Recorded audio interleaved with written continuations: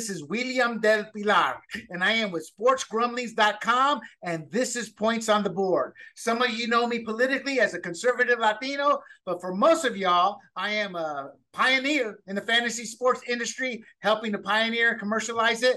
And it's a fun topic today, because today we are going to talk about what I was actually very good at, fantasy football. That said, that was many years ago. So I have brought aboard today an expert who can get us up to date, tell us all the good info, what's happening, and we are going to break down an actual draft, an experts champions of champions draft, to be quite honest. And there's a story behind that. But first, let me introduce to you my guest, Juan Carlos Blanco. And as a Latino, I love that name. Juan Carlos Blanco. It's a type of name where when you say it in a nightclub, the women just drool, But first of all, Juan is the winner of the FSWA 2016 Newcomer of the Year Award. Juan Carlos Blanco has been playing fantasy sports for over 20 years, covers the NBA, MLB, NFL, CFL, and the now defunct Arena Football for various organizations such as NBA.com, Yahoo Fantasy.com, and RotoWire.com, including serving as a beat writer for teams in multiple sports. He was actually a writer for my old company, KFFL.com, and remains an avid season-long and daily fantasy player in multiple sports as well. Juan Carlos Blanco. I just love saying the whole name. Welcome, and thanks for being here, because I know you are a busy man. I rediscovered you by seeing all your work out there. In the industry, for those out there, we call Juan a grinder. Juan, welcome aboard. It's great to have you here.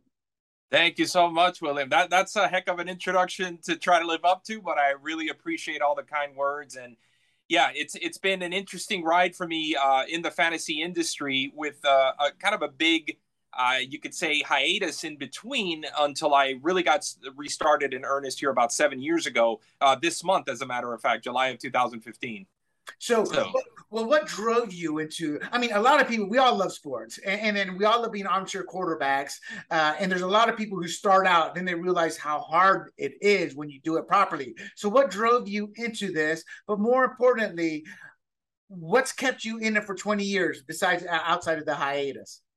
Sure. Well, and in fact, as far as playing fantasy sports, that hasn't really had an interruption. So my involvement as a writer is what actually had a pause. But yeah, going back to your question, I mean, going back to really all the way to before fantasy football was even a thing, going back to the 80s, as a small child from about 8 or 9 years old when I picked up the NFL. I was already a big baseball fan from a couple years before that, thanks to my dad's influence. But pro football was something I kind of picked up on my own and just became just as immersed in it as I was with baseball.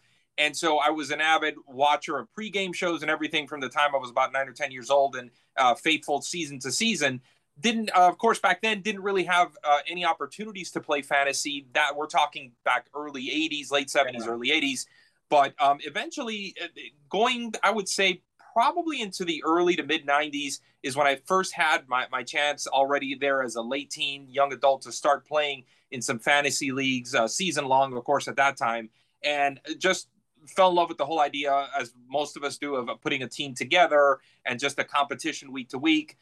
Some of that was actually the very beginnings of that was in the pre-internet age. So that was an interesting time where we would basically do things very differently in terms of selections and so forth, and week-to-week waiver pickups and all that.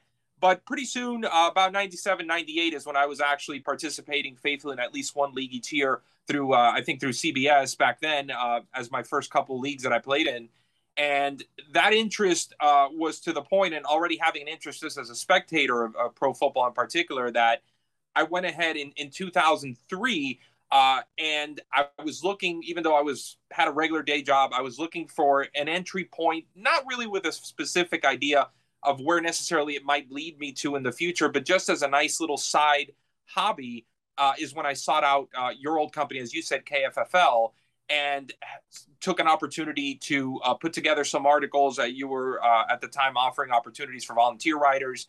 It was the summer of 03, so you were revving up for football season, and I did a few fantasy profiles and interacted with you back then through email and so forth. And that was really my first exposure as a writer in the industry. I got to be honest, and I don't say this to brag. I say it more as fact. We were probably one of the best companies for writers to get their start because we had actually created a writers training program, and we were probably one of the few companies where the editors you two would talk on how to improve your work or what didn't work or what, and that was something that my editors hated, but I loved it because it made better writers. I mean, I remember we all know who Stefania Bell is now, but she was ready Right. to leave the industry and I convinced her to stay. I remember her first article was a nightmare because she's so intelligent. She writes like a college professor. Her first article, my editors were like, William, can you understand this? And I'm like, looking at these long medical terms. And I'm like, oh God. And the reason they were showing me, because Stefania was special, meaning I knew she had a bright future because she was a woman. We're 98% men. She was extremely intelligent. She was an expert in her field. And I was like, you're going to make it. You know, you just need a place to get discovered. And that's what she was looking for. But they came to me because they felt I had to give them permission so they could go educate her on how to write in everyday terms. And lo and behold, she left us, went on the RotoWire, a company you still write for, and then she went on to ESPN. So we're all very happy for her success. But for me, that's what I loved about the writers program. It actually helped people learn how to write because you know how it is, Juan. Everybody wants to give their opinion, but not a lot of them want to actually research and get the statistical facts to back it up. Because I'll never trust anybody unless it's their opinion. Well, a quick question though. When you started, it was all traditional. Now there's DFS, and you do a lot of DFS writing too. What do you prefer and why? Right. I kind of have began. So getting back, I guess, to that hiatus. So then after doing a few articles for KFFL, I basically stepped away from that just because of time constraints. I had two small children at the time. And so it wasn't actually until 2015, which by that point, I know, I believe KFFL was no longer in existence. At that point, the company that I had been working for, my day job, restructured. It was a major restructuring going on. There was going to be a reduction in my status from full time to part time. So I started looking for actual supplemental paid work. And having been familiar at that point with RotoWire as a visitor to the site, I had noticed that they always had a little help wanted type of writers needed thing, and went through that process and was fortunate enough to be able to just kind of be pre-selected to do some trial runs and writing some different player notes and things like that. And everything thankfully blossomed from there. So at that point, DFS already I'd started playing the year before getting in 2014 in the very, early stages of DraftKings and FanDuel, got familiar with it enough and loved that whole idea and the concept and the possibility of winning money week to week. So that had already piqued my interest. So the opportunities as far as article opportunities on RotoWire that initially came to me were really of the daily fantasy variety. So it kind of came together that way, where I basically delved into doing it immediately because of necessity, because of what they were asking of me, because of the opportunities that were there. But I also enjoyed playing it very much. You can't help but, I guess, once you played season long for a while, and it's wonderful. It's great that draft night is great, but I think you can't help but get that adrenaline going with DFS. The difference between the pace of season long and seeing the payoff for your efforts in season long as opposed to in DFS, everybody can agree, I think, is a big, very different, and it's a lot more of an accelerated curve. So it's kind of like draft day every day when you're playing DFS. Right. That intensity, the results right there. Whereas the traditional, it's a bit more of a grind. I'm a traditional guy. I'm not a gambler because I have an addictive personality. And if I gamble, and I don't believe these people who say they win over and over and over. I'm like, yeah, you may win here and there, but not over and over and over. Yeah, I mean, maybe there are, but gambling is built for people to lose. At the end, you're going to lose, unless you're one of these experts or somebody with your knowledge or that. But even then it gets tough. But that's why I don't do DFS. I'm more of the male bonding, the ego, the talking trash. And I love that with traditional because it is a slight form of gambling, more like that gentleman's bet with a pot at the end. But you don't care about the money as much as the trophy and to talk trash. That's true. So I kind of got disillusioned with it because as the internet grew, more and more people just wanted to draft via the internet. And I was one of these guys. I loved everybody getting together on draft day, then cooking out, then talking trash. And that seems like a thing of the past compared to what it is today. Right. No, I know a lot of that has changed for a lot of home leagues, neighborhood leagues, that kind of thing. Although I guess there is a lot of now, the hybrid, I guess, being the high stakes season long is kind of a nice little middle ground between the two where you're still waiting to see if your efforts will pay off at the end of the season, but you've got a lot more riding than you would with your friends and family league. But in those cases, I know that they make a big deal about getting together in person, and it's always that's been an event in and of itself. So there's still some of that around, but you're right. I mean, the convenience, I remember really the one big season-long league that I would still play with family and friends, and we've been having that going now for a couple decades, has been switched to online for the last few years just out of convenience. Everybody's life changing and everything else, even though everybody's here within the city of Miami and everything, it's kind of, that's just kind of how it went to, like so many other things do with the convenience of online, it defaults to that. Right. So, I think that's human nature, convenience. And I think as we get older, we're going to look back at that convenience and regret it, not having seen that friend or family member. There's nothing wrong or bad because it is human nature. I think, I don't want to drive 2.5 hours, spend it. Screw Jose, screw him. I don't want to see him. I'm going to draft online. Who knows what the story, but it's all fun at the end of the day. So what advice would you give up and coming writers in terms of how much of a grind it is, how much dedication? I mean, just your own words. What would you tell somebody who goes, hey, Mr. Blanco, what can I do to be a better writer? Right. Well, it's interesting because I think it also has to do with what you're trying to achieve in terms of income within the industry. I guess you could say whether you're trying to do this while maybe holding down still a day job and you're trying to just do it more for the love of the craft and wanting to share your knowledge and expertise with others and maybe carve out a nice side type of income doing this kind of work. You're going to you're going to be maybe more selective about what you take on. It may not be as much of a grinder. Maybe you'll only specialize, let's say, in football. So it'll be a grind for those few months. But then the rest of the year, you're kind of more coasting on the fantasy side and just enjoying it more as a spectator. It changes it developed for me, not that it initially started out that way, but I ended up doing it that way where initially I started trying to just supplement some income. And eventually, because luckily the opportunities did continue to come, it did turn into a situation where now I have to kind of almost catch myself or watch myself, luckily, to not take on too much and not turn it into a grind of the type that becomes almost like you stop enjoying it for as much as you did before type of thing. Right. So my advice would be, I guess, to really evaluate, first of all, what you're going to be doing it for, what your goals are financially initially to start off with. And you'll be able, I think, from that to pace yourself appropriately, most likely. And the other thing I've always tried to, I guess, impart, I've got a son now who's about to graduate college who is going into sports media. And he's not so much the fantasy side, but more traditional sports writing is what he's interested in. But what I told him, it applies there too, is try not to say no to anything that's put in front of you. Even if sometimes, I told him, even if sometimes you got to fake it till you make it, you may not be quite sure exactly how you're going to write about what they're asking you about, or you may not be as sharp on the knowledge of that particular sport as an opportunity that might be presented to you. It involves, you still go ahead, believe in yourself, bet on yourself a little bit responsibly. You don't want to take something on that you're not going to put a good work product out for. But I do think that you do have to kind of bet on yourself, believe in yourself that you'll be able to grind it out and do whatever work you need to get up to speed on something. And don't pass up opportunities because you never know where that could lead. And you're more versatile and more valuable to your employer if you keep saying yes as much as possible. So that's right. It's a plus with writing.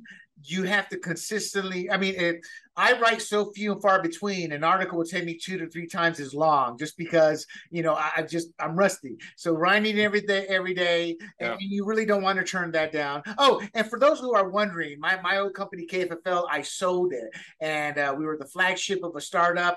That's when I left the company, and then USA did away. USA had more page views to sell than they had actual buyers out there, and they had taken that, they removed our subscription service, and it was huge, and they made everything free. So once USA Today got it, they kept it free for a while, then just kind of used the redirect with that traffic to push KFFL's traffic into USA Today. I'm not bitter or anything, but I always tell people this: when you sell something, you got to be prepared to let go. That's why I'm not bitter. It's like when I sold it, I let it go because I knew that was a potential path. I mean, and it's happened on a different level with RotoWorld. Remember RotoWorld.com? Now it's NBC Sports Edge. Right. And so when you build something as an entrepreneur, then sell it, be prepared to let it go, and life will be much easier, much more fun, and you won't be bitter. Okay.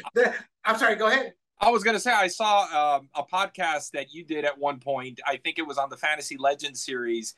And I heard your entire recounting of that story. I heard you tell a lot of good stories from the company's growth and everything and the company's history.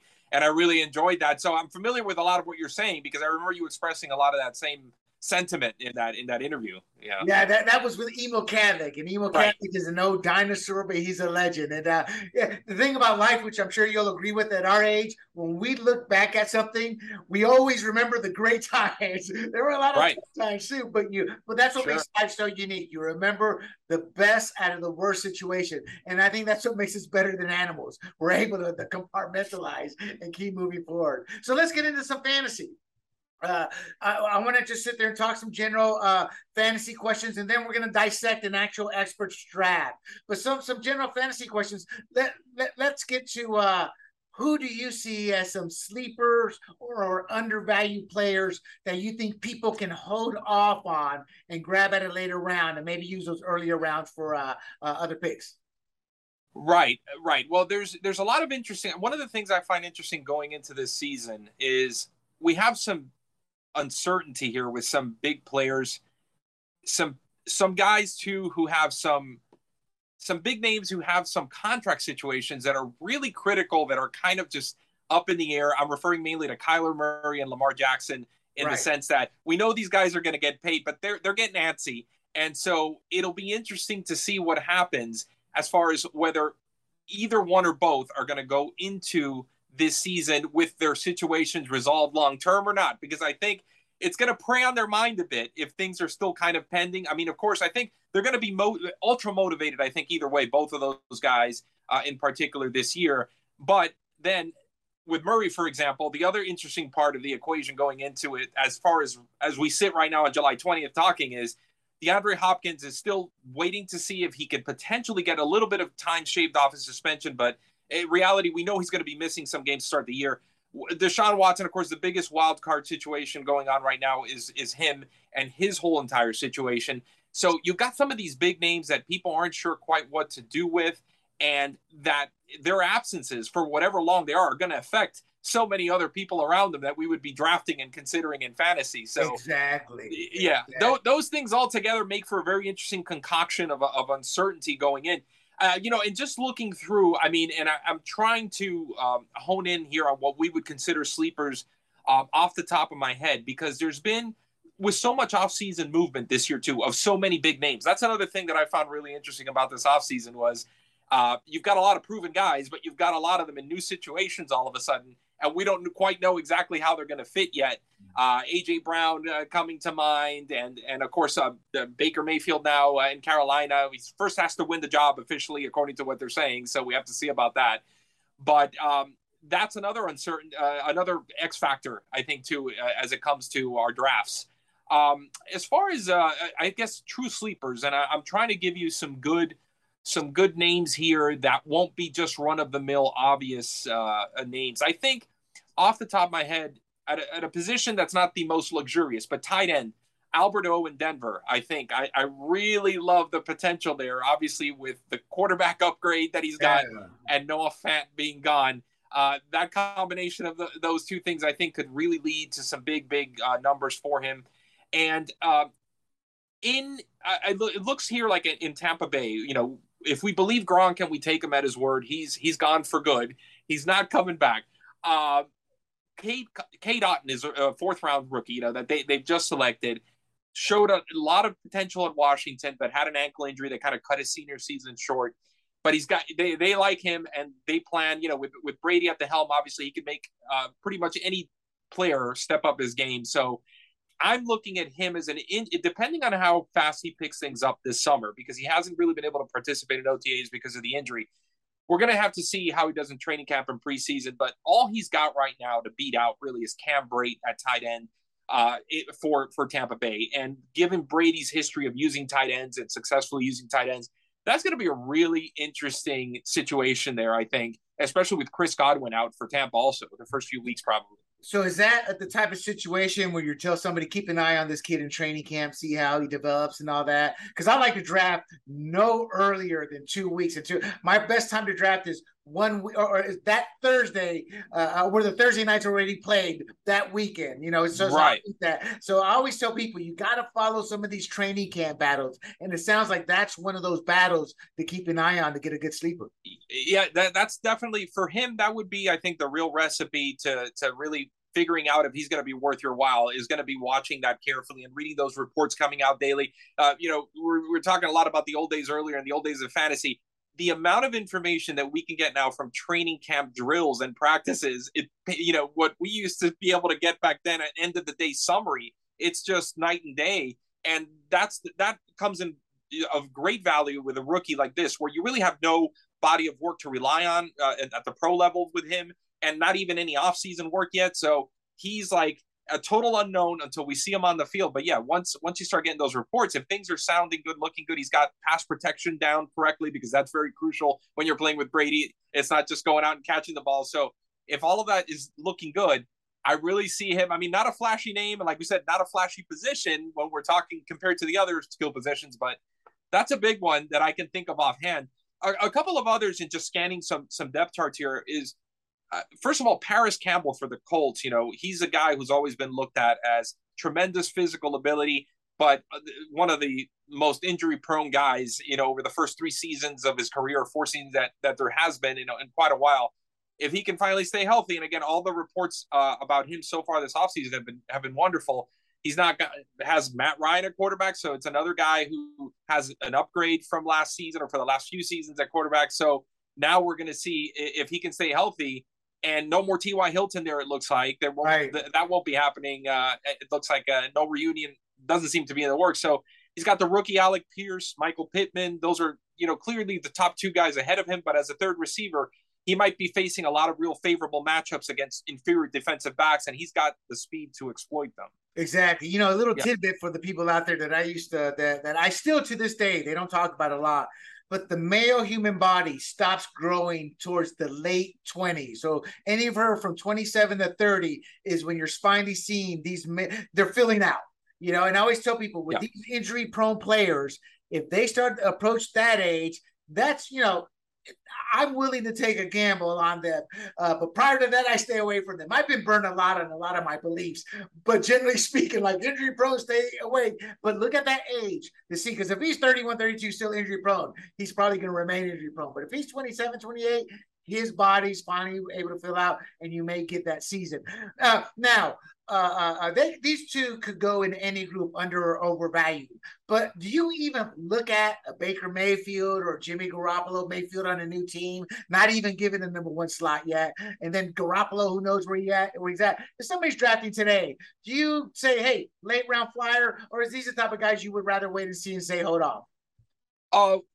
I guess I would be more confident really at this moment as we speak in Mayfield, only because, like you said, there's a little more certainty to a situation, even though, yes, technically the company line is that he's going to have to win the job.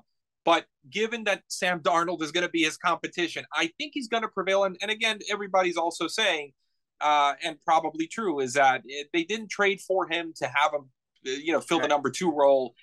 That's that probably would be the case. And I do think anyhow, under any circumstance, I think Mayfield, what's been proven out over they both were drafted just 2-3 picks apart the first same year.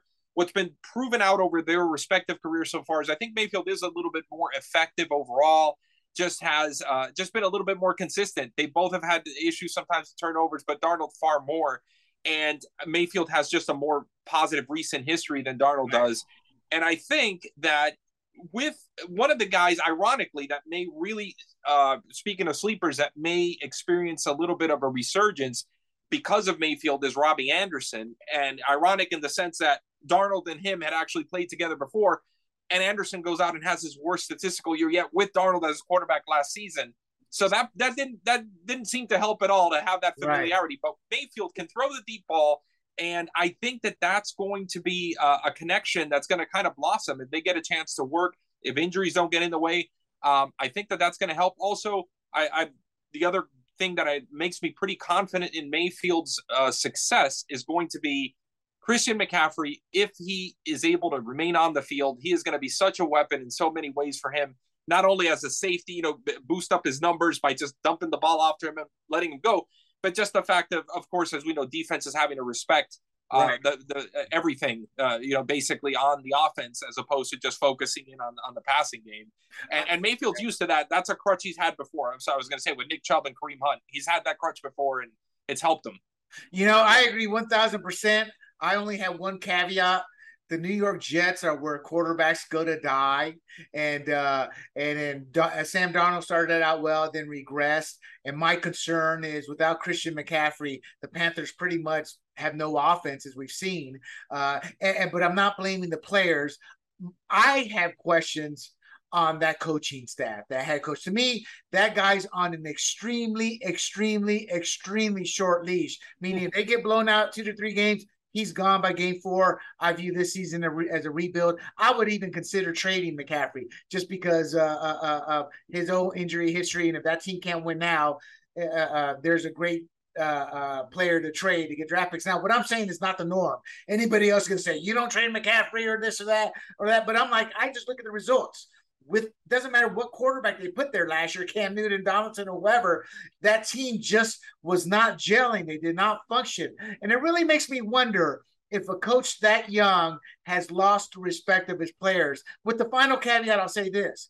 My issue with college coaches is they build these records over 5 years of 60-3 or 60-8. And yet, 45 of the teams they played were scrubs, so they come in and the NFL's a different game. So I don't know what to expect out of there. So what I would tell people is you got to follow what Juan says, because whether it comes out true or not, that's kind of the only logical way to look at it right now. But that whole team can go everywhere and anywhere within the first few weeks, and I am curious to see that. Yeah, 2 of the scenarios you've described, though, have actually been, I guess, not really inconceivable even before this, because I thought Rule was gone after last season. I was surprised when they announced that he was actually staying on. So, yeah, you're right. I mean, the early hook wouldn't be out of the realm of possibility at all. And as far as McCaffrey is concerned in the trading, I know that there has been rumors on and off about that now for a couple of years. I know, because of the possibility of getting a great return and just kind of, but again, he is an incredible centerpiece if he can stay on the field, and he will make everybody around them better. He really, truly does. It's not just one of those things where that label is attached to a player, maybe with a little bit too much embellishment. With McCaffrey's skill set, it's so unique that I really think that the quarterback is definitely going to thrive and benefit, and so are all his fellow skill position players. Just he's such a threat. So, yeah. My final comment on Darnold is I really feel for him because one of the things I was blessed with was I had a reporter in every locker room. I went to all the events. So I was like a regular reporter. We did both fantasy and NFL. And I got to talk to players firsthand. I got to talk to agents firsthand. And the only type of person I never actually spoke to was an actual owner. Everybody else in that world I got to know and talk to.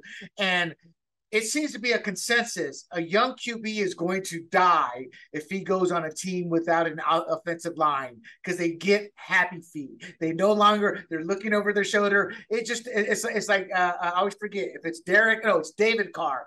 And to me, I look at David Carr as a poster child. And I don't know, and maybe you can offer some insight, or maybe not, I don't know, but I just wonder, is Sam Darnold going down that path by being on those teams that I thought were atrocious? I'm not defending his play as much as the bad situation he went to. What do you think? Right.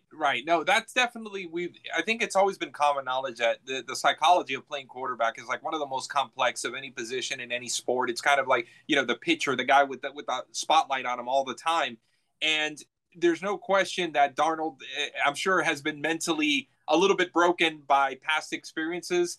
At the same time, and again, this maybe all feeds one into the other, is there are times then when quarterbacks like that get into better situations, but the past experience doesn't let them enjoy that or let them fully realize that they no longer have somebody chasing them down almost every play, and they get what do they say? They see ghost pass rushers, almost like they feel pressure when there isn't any sometimes, and then it still leads to the same type of mistakes they were making when they were kind of under siege all the time. So exactly. That's what I mean by broken. They're broken. They just can't recover.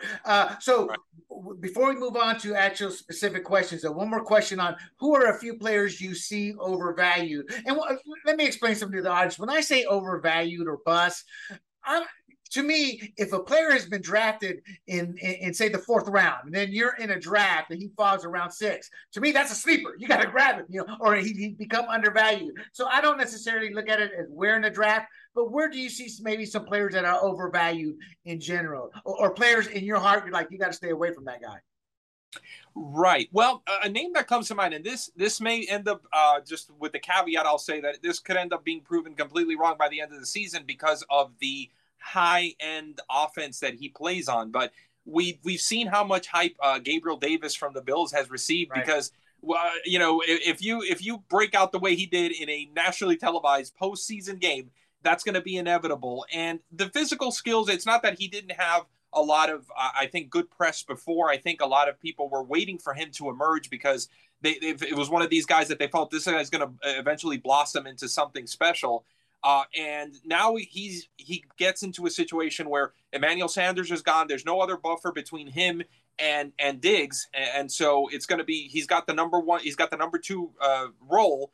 He's going to be facing starting corners of, a good percentage of the time. And that's when it gets interesting to see the route running and all of that. Is it going to stay as precise, or is it going to be as effective? Is he going to get as much separation playing against probably a better quality of player? The reason why I would say maybe like he'll fit into some kind of category that we could call overhyped or potentially overvalued is that people are probably jumping on him maybe a bit early, or what could prove to be a bit early based on that, because there's a lot of buzz around the industry. And one of the things that, going back again to our little comparison about the old days and today, is in the old days, since we didn't have, even though we did have the internet, let's say, even back in the early 2000s, we didn't have the social media component. Right. Buzz about a player didn't spread as fast, and groupthink wasn't, I think, as much of a problem. You would read the magazines, you would get a feel from what the professionals were saying.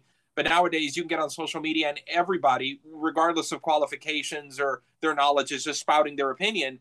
And sometimes it's just an opinion, and that's all it is. It may not, it may sway you, because you hear so many people talking about it. It's just human nature. You can't, you think you're going to miss out on something if you don't take this player, for example, and you might jump on him too early as a result. Oh, exactly. Yeah. I agree. Every Tom, Dick, and Harry's an analyst now without having done the research, and God bless them. That this is their era. The technology's there and all that's there, but it was much harder in our day. I remember discovering these little tricks, tools, or this data. Like I remember the first time I discovered Barry Sanders sucks against Green Bay. He averages like less than 5. He was like in negative yards during the winter months when it snowed. So when I told a guy, yeah, don't play Barry Sanders, he looked at me like I was the biggest idiot. And I think he had like 30. He did what I thought he would, but still, there's that rule, you don't bet your studs. But learning those little tricks, well, not tricks, but discovering those nuggets of gold is always fun, even today.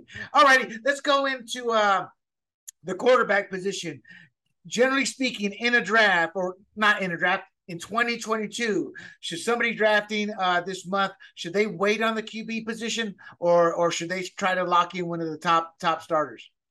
Well, I really think it comes down to format, and scoring, and that's one of the things that maybe I see. We see rankings of all kinds out there all the time and everything, but I think it's such an elementary thing to think about that it might almost seem like it's not worth mentioning. But I always think it's worth just reminding folks, always check your league scoring settings, because that's going to really guide you one way or the other, or it should, in a lot of your decisions, and especially when it comes, like you're saying, to prioritizing position. So I would say, I mean, with a quarterback position, I've always, the league that I've played in the most consistently over the years, we've actually have bonuses for 300-yard passing games and a point per completion. So a quarter and 6 points per touchdown, not 4. So it's not. Yeah, we get some. The scoring is something that we kind of embrace there. So it's and receivers also full point per reception, everything, but quarterbacks take on more value in a scenario like that, for example, where you'll see typically it's not your traditional focus on the running backs first, and you can leave quarterback to 4th or 5th round. It doesn't work that way, because you'll end up with just kind of scraping the bottom of the barrel if you wait too late in a scoring system like that. So it would mean really being intimately familiar with what's going to really drive the motor in your league and in the scoring, as far as scoring is concerned. Well, let's say this, Juan, let's say this. Let's say it's 4 points for a touchdown, 1 point for every 20 yards. That tends to be traditional, because I'm with you. My first 2 or 3 leagues were what you just described, and quarterbacks first 2 rounds. That's all you saw pretty much going. But that tends to be the more extreme. Most leagues are 4 points, 1 point for 10 yards or 1 point for 20 yards. In a league like that, what would you recommend? Right. I think in that league, I mean, from what my experience has been in those types of leagues, and also seeing in general what you've seen some draft results out there when people publish them, I think a good, solid, let's say, for the very elite superstar guys that can run the ball, that can give you significant rushing contributions as well, so that you're kind of drafting yourself not just a quarterback, but you're a more complete player than that. I mean, then you can even, make justifications for second round, late second round, early third round for some of these elite guys. I'm talking about, of course, like the Lamar Jackson being a prime example, Murray, Mahomes to that extent as well. I would say, in those cases, there are exceptions to the rule, I think. Yeah. Because other than that, you can see guys, maybe Josh Allen as well. You can see other guys that you could conceivably see, they're going to fall to the 4th or the 5th, even though they're great, rock solid pass throwers, but they may not be able to give you much more than just whatever their passing stats are in a week to week. Exactly. So what about Deshaun Watson? Now he falls into he can rush and he can throw. I like his talent a lot, but that's all we've kind of seen, except for glimpses here or there. Do you take a risk on him not knowing what this time next week, we should probably know, but right now we don't. So what would you tell people? Yeah, that's the $1 million question of this summer. And I feel like there's no question a suspension is coming of some sort from all the rumblings we read. So he is definitely one that even in a quarterback, centered type of scoring system, I would really mind the round and really be careful, be picky about that round in which I took him in.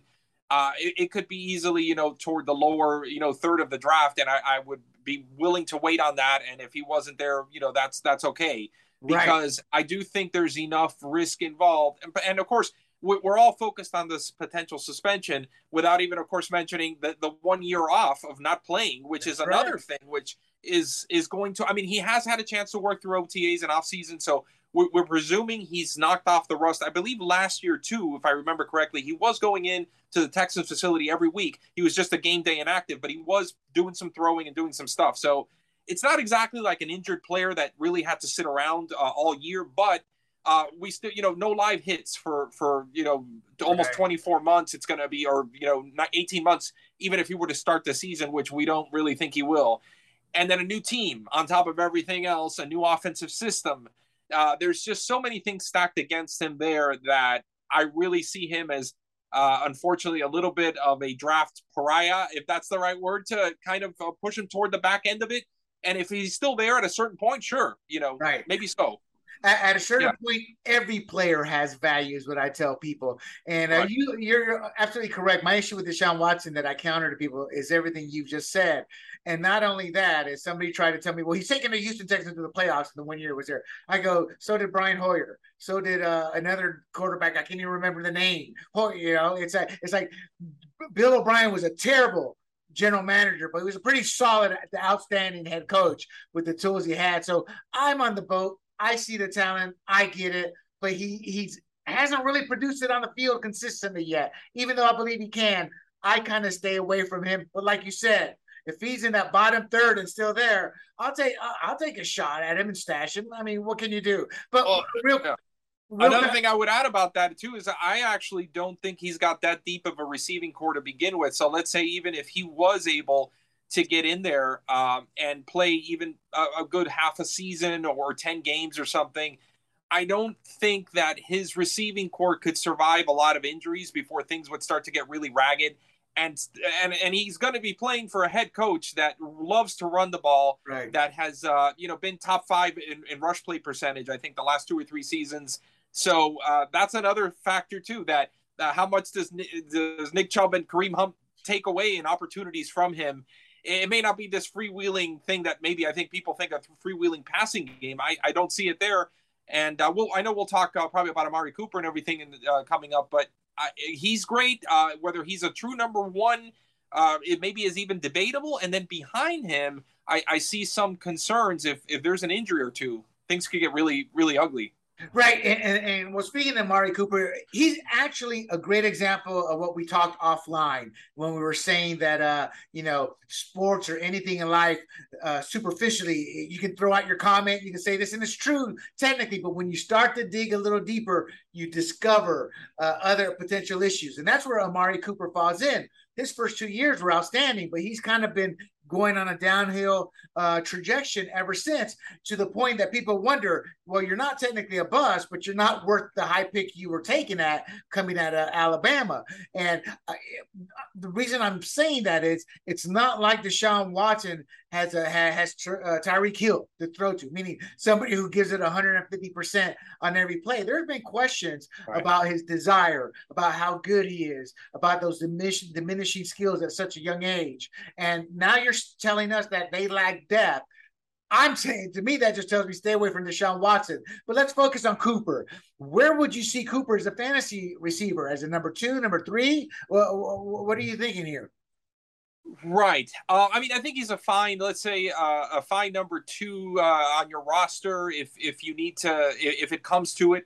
And of course, if the draft just falls a certain way for you and you're kind of desperate and he's like the best name available and you still haven't even picked anybody at that position, he's going to be fine. And I think here's the strange thing about it is, I think whether it's Watson or Brissett playing with him, I don't know that the results are going to be that drastically different for him, in the sense that Cooper's yards per target the last few years, I was kind of taking a look at that and glancing at it now. I mean, it's under 9 yards per target the last few years. He's become more of a short area guy. Right. That's not a problem for Brissett. That's Brissett's favorite, preferred style of play. Okay, so you're giving props to Brissett, not knocking Cooper down. Yeah, it's kind of a combination of both things. I don't know if that was out of design. I know that, of course, 2 years ago in Dallas, Cooper had to play with a revolving door quarterbacks because of Prescott's injury. But last year, with Prescott back, Prescott healthy, it's 8.3 yards per target, which is one of the lowest figures of his career. So is it going to be a trend? Is this a trend? He's actually been in the single digits in yards per target like every year except for 2019.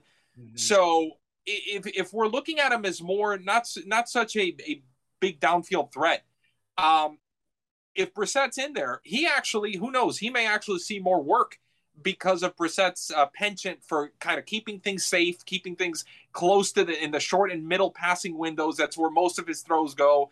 They may actually have pretty good chemistry when it comes to that. He may just feed him on volume alone. He may get you, especially in a full PPR league, he may get you a lot of production. And with Watson, who knows? Watson may get more creative. Watson would move around more, maybe take more risks, and maybe focus more on Donovan Peoples-Jones, who's a speedier downfield guy at this point. So it's an angle to kind of think about No, with that. you're absolutely right. It's funny because, again, early in the show and when we talk about camera, our site's built around politics and sports, and especially identity politics, me being a Latino. And we've talked about Brissett, and we talked about the stereotyping of America, because as we talked to people in fantasy and we brought up Brissett, they all assumed because he was black, oh, he's going to run with the ball. And I'm like, y'all have never watched Jacoby Brissett play. He's a pocket quarterback. And we were just laughing about it. And when you brought it up, it reminded me of that. But I guess the point I want to make is I agree with you, because where, as you said, Watson will be creative, you can also translate that as Watson's going to take the ball and run, whereas Brissett's more apt to hang in the pocket a couple of seconds longer to get to the open receiver. Now, most people will assume rightfully that guy will probably or could be the tight end. But Amari Cooper is, despite what we've said about it, he still is a quality player. He may get a few extra passes because Brissett stays in the pocket. And he looks, I think he tends to look for he kind of develops a safety valve, and he likes to stick with it, I think, for the most part. And I honestly, as far as a quarterback, I would trust, I think, Cooper, who is a great route runner, who does have solid hands. I would trust him more, for example, than David Njoku, who's been, as you were saying, the tight end, but he's been more like touch and go throughout his career. He disappears for weeks on end sometimes from the stat sheet, and he just has not the same level of consistency. I mean, Cooper may not have always lived up to that, like you said, that high draft billing, but the guy has produced. The guy does catch the ball well, and he can handle volume. He can handle a lot of work. So again, that there's maybe an argument to be made that they're going to, try to just go the safe route, obviously, if they're forced to go with Brissett in the passing game, and that's at all other times basically ride Chubb and Kareem Hunt as much as possible. Right. And for the audience out there, it's an older article I wrote maybe a few months ago, but I break down Cooper's whole career in terms of where he's going. So if you're looking for a little bit of information on that, I do document a lot of things that Juan said here. We're going to skip a couple questions. I want to get to the draft, but I still want to know the running backs. Is the RB, is running back still the position you target round 1, round 2, unless all the studs are gone? Is that still the rule in fantasy? Right. In the type of standard scoring that we were talking about, I think it would be. I mean, I think it's still, one of the smarter ways to approach it. Like you said, with potential exceptions here and there, because we have seen, I think one of the things maybe we have to adjust in our thinking over the years is we've seen some incredible numbers from receivers that we didn't used to see before. Right. I mean, there's been, I remember, I'm sure you do too. We're old enough to remember when like Herman Moore, breaking the 100 catch barrier was like a major story, and it's become a kind of, passe almost now. Like you see these guys putting up some incredible numbers, and so the Justin Jeffersons of the world and so forth, that they're almost, you'd have to look at it side by side, I guess, for fantasy points per year comparing to some of the top running backs, but these guys are producing like just as much. I mean, they've got their receptions. If you're on point per reception, they become extremely valuable. They're getting into the end zone double-digit times a year too, just like running backs, top running backs are. So there's a case to be made. But yeah, to answer your question, I mean, I think so, and I think while we had a few years there where the stud running back or the big workhorse guy was kind of, I think it looked like going by the wayside a bit. Yeah, with Derrick Henry. Yeah, with Derrick Henry and with some of these others, we know they can't keep that up for too many years before they start to break down. But while they're in their prime, while there's still not a sign of any kind of breakdown, a lot of these guys are kind of reliable week to week in the workload they're going to get. And so that makes them very valuable in drafts. Correct. Yeah. In fact, we used to call them the cowbell. And when I first started playing, and you did too in the 90s there, that lasted until about towards the end of 2008, 9, 10. I mean, but that's when you started seeing injuries taking their toll, a lot of them. But then that's when you started to see teams mixing it up with a 1A, 1B, or a 1 and 2, or getting that third down running back in there more often than not. It's just one of those tough positions where in the fantasy sports world, if you get a cowbell, he's one of the top 3 picks, period. But because of the dearth of injuries, the running back position will always be one of the shallowest in the draft. Now, let's talk about a position real quick before we get into the actual draft we're going to analyze. Tight ends. I've been reading. Real quick. What you said about wide receivers. When we started playing, I had a rule. I never drafted a rookie. They had to learn the system. They were behind starters. But that's kind of changed over the last 7 to 10 years because of the pro style offenses. And I think the rule changes benefiting the offense. I think that's what's created this wide receiver explosion. And in their defense, these people make ungodly money. But it's good to see the wide receivers earning their due, after many decades. And I hope the running backs get to do that as well. But we all know quarterback is a marketable position. It's a position everybody wants, the player everybody wants to be growing up. So we get it. So let's go to the tight ends. That used to be a very shallow position. You'd have 2 to 3, and then the rest were blocking tight ends. Where do you is the tight end position one you can play weekly matchups because of the depth, or do you still grab one of the top 4 to 5 players? I guess, how has that position changed, and what do you think of it this year? Right. Well, so going back, it's similar in certain ways to what we've seen with the evolution fantasy-wise of the receiver position, in the sense that some of the guys we have, at least in this current generation of tight ends, are producing numbers that are rivaling that of receivers or exceeding them. And so we used to have, like, we're going to go even further back when, Kellen Winslow was just destroyed, senior, not junior. When senior was, just tearing it up with Dan Fouts and the Chargers in the 80s, I mean, he was seen as some kind of otherworldly player that was kind of a total, I guess, what they call now unicorn at his position. I mean, he was just, the athleticism he was displaying wasn't common. You really didn't have too many other guys like him at the time, going back to that era. And then we've had now, going to the present day, when you look at guys, Kelsey obviously is going to be the first name that comes to mind. Just between the system that he plays and the quarterback he plays with, and his own physical ability, and just his ability to produce numbers that are just out of this world, he becomes a guy that I consider him, very high. Like, he's not just, if I can get him, I can prioritize him or pretty early in a draft, maybe over even a comparable receiver potentially, especially this coming year with, which is going to be one of the interesting things to see, is the Kansas City passing game. How will it handle the departure of Hill?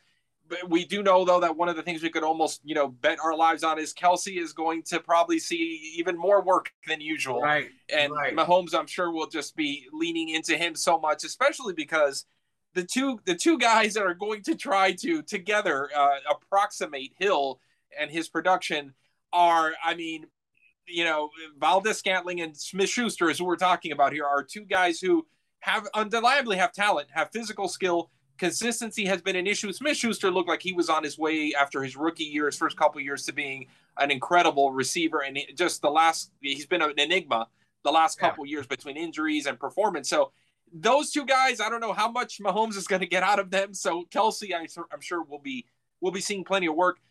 Kittle, obviously another guy who is just incredibly gifted athletically and can get down the field, and is a great blocker. So he's a very unique combination as well. Yeah, his problem, though, is that rookie, not rookie, but second year QB. We don't know what we're going to get out of him. Right. Yeah, he's got the big questions in that regard. Everybody else, I mean, I do see where, you could play the matchups. There's some exceptions. I mean, you can make a case for Zach Ertz, another guy kind of like a Kelsey light, that will have a big receiver missing from his team for the first few weeks of the season in Hopkins. So we expect Ertz to probably be a favorite target of Kyler Murray early on. Right, so I think he's another one that, you can make a case. He's a guy who's proven to be consistent. Everywhere else, there's not too many names that just jump out and you say, I got to have this guy. That's what I think, at least the way I see it. Yeah. I always tell people, when it came to the tight end position, figure out the rounds you want that top tier, but have a backup plan with second tiers that are acceptable, because those are the type of players you never know where they go. Somebody gets antsy, takes them too early, but in the best world, they kind of fall to you where you kind of want them. But with the way that position has changed with the Kelseys of the world, I think there's no way they're going to slide down an extra round. And if you really want them, you may have to go up an extra round. I always tell people, if you get a little unsure, it's okay to draft them 1 round too early, but don't be drafting them 3 or 4 or 5 rounds too early, because all you're doing is destroying the rest of your depth. All right, Juan, let's get to the champion of champions drafts. Juan and I are going to analyze I apologize. Juan is going to analyze the Champions League Fantasy Sports and Gaming Association's Expert League draft. So my understanding is this league, they are all past champions. And when I saw this, I didn't think of it. It was a different draft we were going to talk about, but it was much earlier. This one's more recent, but the same setup. I was the winner of the very first Experts League the Fantasy Sports and Gaming Association had, but back then it was called the Fantasy Trade Association, Fantasy Sports Trade Association, the FSTA. Right. And here's the kicker, Juan. The commissioner did not have any tiebreakers set up. So at the championship round, Brandon Fuston, who was with ESPN at the time, then went to Yahoo for many, many years and is now at the Athletic. He's a legend in our industry. He and I finished tied. No tiebreaker. They determined the champion by flipping the coin. Coin flip. Wow. How about that? Oh, no. I was happy because I won. Had I lost, I'd still be bitter today. Yeah. That would have been, that would be one to stick in your craw. That's definitely no doubt about it. Especially with a big name draft, among your peers, in the industry. It's something where, you don't want to lose on a technicality. Yeah. Well, I helped kind of push that in that direction from this perspective. I talked to John Hansen and a couple others just off different topics, and this came up. I took every expert league seriously. Most people early in the day they would draft in an expert league and never pay attention. They didn't care how they did. They just weren't passionate with the job. I was smart. I drafted in those expert leagues and I won a lot of them. I mean, within 3 to 4 years, I had like over 20 expert leagues because I took them seriously because I'm a marketer. And I'm like, well, who do you want to buy your content from? Joe Schmuckatelli, who can't win anything, or me, who wins all the time? Right. So, and I remember a couple of people telling me, man, you forced me to go actually study and research my damn expert league, because they saw how I was using it in marketing. And now it's about all this. It's just a lot of fun, a lot of good memories. So let's take round one. For the audience, we are going to put this image up so you'll be able to see it. But for those who don't have that option, let me just name off who was taken. Round one, pick one, round one. This is all round one. Jonathan Taylor, Najee Harris, Christian McCaffrey, Austin Eckler at number 4, Dalvin Cook, Derrick Henry, Justin Jefferson, Cooper Kupp, Jamar Chase. Look at those receivers. Joe Mixon, DeAndre Swift, Javonte Williams, Stephon Diggs, and Travis Kelce to round out round one. Out of that round, anything sticks out towards you in terms of like maybe too early, perfect, or did that round go as you thought it would? No, there are a couple things actually interesting here. And again, everything we say, even when we're going to be talking, I think about maybe too early or overvalued, those kinds of things that technically have a negative connotation. I'm basically, only giving my opinion, but just going to try to back that up with good reasons as to why. My first thing that I have an issue is just Najee at number 2. And I love the player, and I think his physical skills are incredible. You probably can guess at what I'm going to say is I'm worried about the scenario that he's in. And the work it should be there, even though there has been talk this offseason that he's going to have his volume. They're going to be careful with his volume. They don't want to, I believe they made a comparison to Le'Veon Bell early in his career, like overusing him too early on in his career and having then problems pop up later. So they're still going to give him, I'm sure, a healthy workload. The problem is going to be that workload's coming behind an offensive line that last year just struggled to do anything for him. And I felt for him watching a lot of those games because the kid definitely runs hard, great receiver. So he's got that dual threat thing going. And so the production, maybe through sheer volume, as we were kind of talking about with Cooper, could get there a lot of weeks. But he had just the efficiency I have a hard time seeing how it's going to improve much. The offensive line should be a little bit more cohesive in Pittsburgh this year after, playing a second year, mostly the same guys together. But now you've got a situation where a quarterback, you can argue that Big Ben wasn't such a big threat to defenses already, the last couple of years. But regardless, I think he garnered a little more respect from defensive coordinators than Mitch Trubisky might or the rookie, Pickett's going to. So it's going to be I think a little bit of a situation again where Harris is going to be running into a lot of 8-man fronts. There's going to be, I think, an uphill battle for him every week. So to take him second overall is my point. Is just, I think, a little bit much. That's not even mentioning that, Deontay Johnson apparently is unhappy with his contract. Hopefully, if there's no holdout of any kind, or then the offense would really be really trouble. So it sounds like you're saying, based on going second overall, that's what you're saying is probably. Yeah. I don't want to demean any of these owners, but we're gonna call it like we see it. What I'm hearing you say is that's the worst pick of round one. That's the most trigger happy pick of round one, I would say. It's just a little too easy. Juan is being polite. That's just a little too quick on that, in the sense that I have a feeling, and of course this is just hindsight, would he have been available later down the line, even later in the into the second round? Maybe, possibly. I mean, seeing how many receivers were taken later in this round kind of gives you reason to think maybe so. I don't know if anybody else would have valued Harris up, that highly. Oh, so you're thinking he could have gone different here, and well, he was on the back end of the second round. Harris probably would not have lasted all the way to the back. That's true, end. Right? So he may have. Factoring that in. That's true. Okay, out of the running backs there, before we go into the other rounds, out of the running backs there, who would you have taken, or any player in that first round? Who would you have taken ahead of Harris? I guess what I'm asking is, where do you think Harris should have fallen in that first round, or should he have gone in the first round? Yeah, if he was going to go, I think there's a case to be made he could go in the first round. But I would have taken him. I would say more toward the back of the round. I would have taken guys like definitely would have taken Derrick Henry, I think, ahead of him and Cook and. Yeah.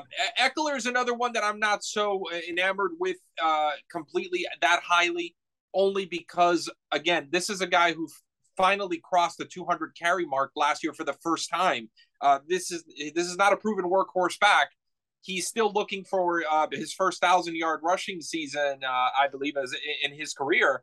So this is a guy who's got plenty of hype and plenty of talk around him, and a great receiver out of the backfield. But again, we haven't seen him go and really be given the workload that maybe you would expect. A lot of touches, but not the workload on the ground that you'd expect. I agree. I think he's going to make it up in his receiving because you get points. It's 1 point for every reception. And I think that's kind of what jacks him up, and that's what that's what the expectation is for that high of a pick. Yeah, but I'm with you. If he's not a proven, he's not a successful 100% back. His skill comes in with being the all-around back. The back you can put in there in any situation, but he's not a workhorse. You're not going to be able to put him in there first, second, and third downs because his body will wear out. So I think the Chargers, he's still a Charger. To his credit, even he wasn't just a byproduct. Early in his career, people may have thought, well, he's just a byproduct of coming in and complementing Melvin Gordon after Gordon's, with his hard bruising style, has worn defenses down. He's such a change of pace that defenses don't know how to handle him. To his credit, he hasn't lost that much efficiency coming in as a primary guy, but he's still not getting a workload that's that different from when he was kind of backing up Gordon. I think Herbert helps up his value. I'm not defending him. I'm trying to find the logic in the decision. I think looking at Herbert really upping his value up. But here's a blast from the past. What I'm hearing you say is what I was reminded when you were talking about that is Natro Means and Ronnie Harmon, or Merriam Butts and Ronnie Harmon. Those two Chargers. It just reminded me of that. Or Michael Turner. Another guy. Jesse Chapman, if we really want to go further back. But these guys who have these moments, coming in and just kind of fresh legs, kind of outpacing the defense, where they don't know what hit them. When they become full, they get bigger workloads. They don't handle it as well. Eckler doesn't quite fit into any of those categories per se, because he did, like I said, he did log over 200 carries last year. But I don't know if that's probably where they're most comfortable keeping him and not really going much more than that. So Okay, well, let's look at rounds 2 and 3. This is going to get old, but I'm going to do it once more here for the audience. I'll read off who was taken. Round 2, pick 1. Mark Andrews, Cam Akers, Tyreek Hill, A.J. Brown, Alvin Kamara, Ezekiel Elliott, Deebo Samuel, Saquon Barkley, Aaron Jones, Mike Evans, Nick Chubb, CeeDee Lamb, Devontae Adams, Leonard Fournette. Then we switched down a lot of names, people, I know. So make sure you check the image out. Am I reading this right? Is it snaking or is it going to the beginning of each one? Right. The way you're reading it is you're going in order on the page, but I'm not clear if it was a snake. I'm assuming it was a snaking draft. Well, let's take rounds 2 and 3, and for the audience, the image will be up there. What stands out to you in looking at this? What trends are you starting to see happen in terms of teams and what you're thinking their strategy? But what's your general view after looking at rounds 2 and 3 and then looking at the overall aspect of rounds 1 through 3? What do you see in the nucleus of teams? Right. Well, one of the guys when we were talking tight ends earlier that I failed to mention, of course, that's kind of in that Kelsey Kittle category is Mark Andrews, and interesting that we see him taken. Well, if we're reading this correctly, and again, that's what the only thing we're unsure about is, him and Kelsey being taken. Juan, I'm sorry.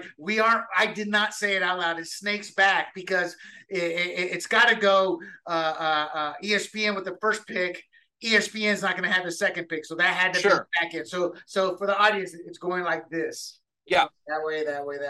So Mark Andrews was the back end of the second round. Of the second round, yeah, which by the way, I think was a nice, really great grab right there at that spot, for him, especially with Marquise Brown no longer in Baltimore, unproven number one receiver in Rashad Bateman trying to fill that spot for the first time. So Andrews, very much like Mahomes will be leaning on Kelsey. Jackson will, I'm sure, be going to Andrews possibly even more than usual. So the trends I'm seeing, though, in the second round, we clearly see the receiver, some receivers here starting to make their way into the mix. Devontae, of course, one of the biggest stories of the offseason, and CeeDee Lamb now with Cooper gone. Mike Evans with Godwin not around. You see, there's usually a little storyline attached to everybody. Deebo Samuel, I mean, a fascinating story in the sense that he's one of these guys that's hungry for a deal. He's seen all these other receivers get big money this offseason. So the motivation level, it's an intangible, but it does come into play. There's no question about it in sports. So that'll be interesting. We call it playing for a contract. Yeah, exactly. That's the greatest intangible a player can have. Yeah, and we've seen it happen so many times in so many different sports where players are having some big years and contract years.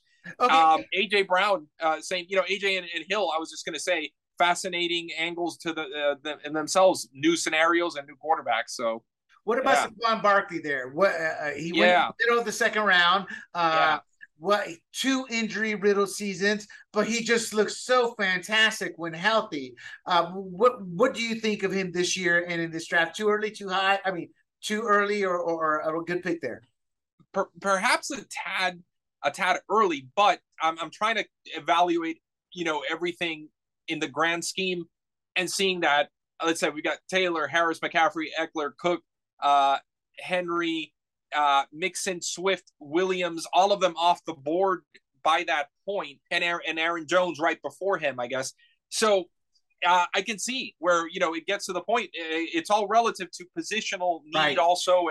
And at that point, you can say, hey, this guy's got, there's no doubt about the ceiling that he's got as a fantasy player, even though he hasn't really been able to show it the last 2 or 3 years. But it's worth a roll of the dice based on the unique circumstances of the draft. The same team had picked Cooper Kupp in the first round, so they went receiver. They went against the grain in the first round. So now they're trying to get their hands on that running back position before things get out of hand, and then they're really scraping the bottom of the barrel. That's what I was thinking. Yeah. And there's a lot of hope for Barkley this year. All the talk off season has been his health is finally back to 100%. He feels explosive again. He's got Brian Daboll, I guess now as head coach, where there's a lot of hype around him based on what he was able to do in Buffalo. So that's going to be an interesting, there's a lot of hope for the Giants offense, even with Daniel Jones still at the helm, but there's hope that there's going to be more ingenuity, more creativity in that offense, and that's going to help, everybody. Right. These youngsters with the supplements, the weightlifting, the low body fat, I remember talking to spec ops guys, and they're a different beast. Why? Because they're facing life and death when they go out on a mission. They're not playing for 60 minutes. And they would always tell me with training, you got to have some body fat. It's like they're like what you see on TV is not the prototypical spec ops guy. And I really wonder some of these injuries is they're like machines, but they don't realize body fat actually helps protect that machine. And when I look at Saquon Barkley, it looks like you're looking at a weightlifter. This guy, he's like a physical and I don't mind saying that because these kids work hard and they are as close to physical Greek god specimens as you will get. So I mean, it's just my personal 2 cents on that, but I just really wonder. Plus, these guys are getting bigger, but what doesn't get bigger? Their joints, their wrists, their knees. So I would love to see Saquon Barkley play injury-free 1 year just to see how good he could be because he just looks phenomenal. All righty, running through rounds 4 through 6. I'm not going to repeat these, my friends. It'll take us too long and you won't remember. But for Mr. Juan Carlos Blanco, what do you see in rounds 4 to 6? And at this point, can you give us an initial thought of what teams you're starting to like here? Sure. Well, in looking at rounds 4 in particular, just starting there, Josh Allen, which if I'm yes, it would be toward the very end of the penultimate pick of the 4th. Right. I love him there. I mean, I think that he's again one of these basically the Lamar Jackson, Patrick Mahomes level. Obviously, as a passer, he's gotten there. As a runner, we know what he can do. So I think that he just is a great weapon to have at quarterback. This is a team, this is the Najee Harris team with the first pick, but he's got the running back position nailed down between Harris and Cam Akers. You got Terry McLaurin in the 3rd round. So now, pairing up, it's time to get a quarterback, I think, at that point. And that was about as good as you're going to get. So that was a great pick that stood out. In looking elsewhere in that round, DK Metcalf, just a point on him is this is a guy who's trapped in a bad situation. I think that we're going to see potentially traded at the deadline if they can't really work out something long-term with him. So he could end up being in a much better spot for the tail end of that fantasy season when the fantasy playoffs are coming and all the big clutch parts of the season are coming. It may actually be a nice little gamble to pay off in the 4th round there. Right. Going in 5th, Patrick Mahomes, starting off the 5th round, another great pick that I would be very comfortable with at that spot. Justin Herbert, 2 picks later, looks like a great pick. DeAndre Hopkins, some risk, but we at least know it's not like a Watson situation. We're still up in the air. We kind of know at the most it's going to be 6 games. With a speed guy next to him in Brown, once Hopkins gets in there, if he stays healthy, I think that's going to be a really good pairing for Murray between the two. And with Murray playing for a long-term contract, I think the conditions are going to be right for him to kind of thrive. There's, AJ Green last year was often kind of a miscast number 2. He did pretty decently, but he's no longer the guy, that we knew early in his career, but he actually did handle himself pretty well. But as a number 3, where he is projected to be most of this year, I think that's the perfect spot for him. Brown is much more of a guy to take pressure off Hopkins. I'm looking where what pick was Green? It's all a blur now. Oh, you mean AJ Green in the draft, in the real draft? You mean back? Okay, gotcha. You're just okay. No, I'm sorry. I misunderstood. You're talking about. I just meant. Gotcha. Yeah, just saying how having a good solid number 2 in Brown. I mean, a real legitimate speed guy in Brown is going to really help. I think Hopkins out. So I all those picks there at the beginning of the 5th, I really liked. And as far as the team and just taking a glance here on what's really coming together nicely, I mean, I like the USA Today Sports team picking in the third slot. Steve Gardner, McCaffrey, Tyreek. There's so much home run potential there in the first 4 rounds, in particular with Herbert, Tyreek, and McCaffrey. That that kind of stands out to me. And in taking a look here at some of the others, just trying to kind of quickly peruse them here. Let's see. Well. Mike Clay, ESPN coming out of in that first slot. I mean, with Taylor, Andrews, Keenan Allen, Marquise and Patrick Mahomes. I mean, there's nothing to really argue with there. I would have to say, and so I like the looks of that. Allen is just such a target monster, and is so entrenched in that offense that barring injury, he's almost locked into certain and the same Taylor, Andrews, Mahomes. It's a lot of security there. Marquise Brown a little bit more of a wild card, but I really like that team as well. I actually view Mike Clay. When I first met Mike Clay, started following to me. He it's like here's a fantasy sports field, and then here's Mike Clay and his knowledge. So that's not surprising. Colton and the Wolfman, for those people who aren't out there, Mike Clay, somebody you want to follow. So is Colton and the Wolfman. I don't know what those two do, but they just win year after year after year. They're bigger baseball aficionados than they are football, but they win in football too. And my old team is there. Corey Bonini and Ryan Bonini, one used to work, one was a partner. So it's kind of funny seeing all these names from the past because I don't draft anymore, but I used to represent. And I actually think I love the Allen and Mahomes and Herbert. I thought that out of those rounds, those were the most impactful because not only were they taken where they should, they fit nicely with the owners and what they wanted to take. All right, let's take a bigger chunk here. Let's look at rounds 7 through 12. First of all, before you dissect a few of the players here, because at this point, you're getting a combination of your starting. You still haven't filled out your starting team, but you're starting to gather your depth, the multiple receivers, multiple RBs. So what should an owner be thinking at this point in their draft? Adding depth or still going for the home run for starters? What would Juan Blanco do? Right. At that point in the draft, I mean, depending on how your roster makeup is coming along, I mean, I'm still looking to steal some good, starters with secure roles. Definitely, there should be certainly, some out there at every position. So that's what I would definitely be focusing on. That's when you start getting, I think, more into the not so much sleeper category, but just guys that maybe haven't just had the same amount of hype as others, and that are still, based on your own knowledge and observation, are still very solid players. But even here, I mean, we've got some huge names. For example, at the quarterback position being taken in round 7, that I mean are far from sleepers, and they are it's just the way that this draft plays out. Again, like we were saying, running back, receiver having more priority, and quarterback falling back down in the pecking order a bit.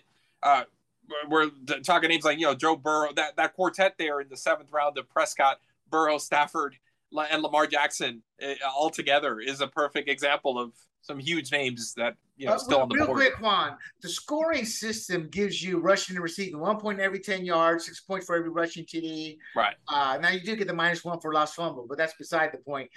But my point being is I'm looking at Lamar Jackson, and at this point in time, I don't want to say the steal of the draft, but maybe there's your undervalued player. And I say undervalued because he's not a sleeper. But to me, based off the scoring system, based off the potential he may be playing for a contract, to me, that's arguably one of the best picks I've seen so far. Am I looking at this wrong, or what do you think?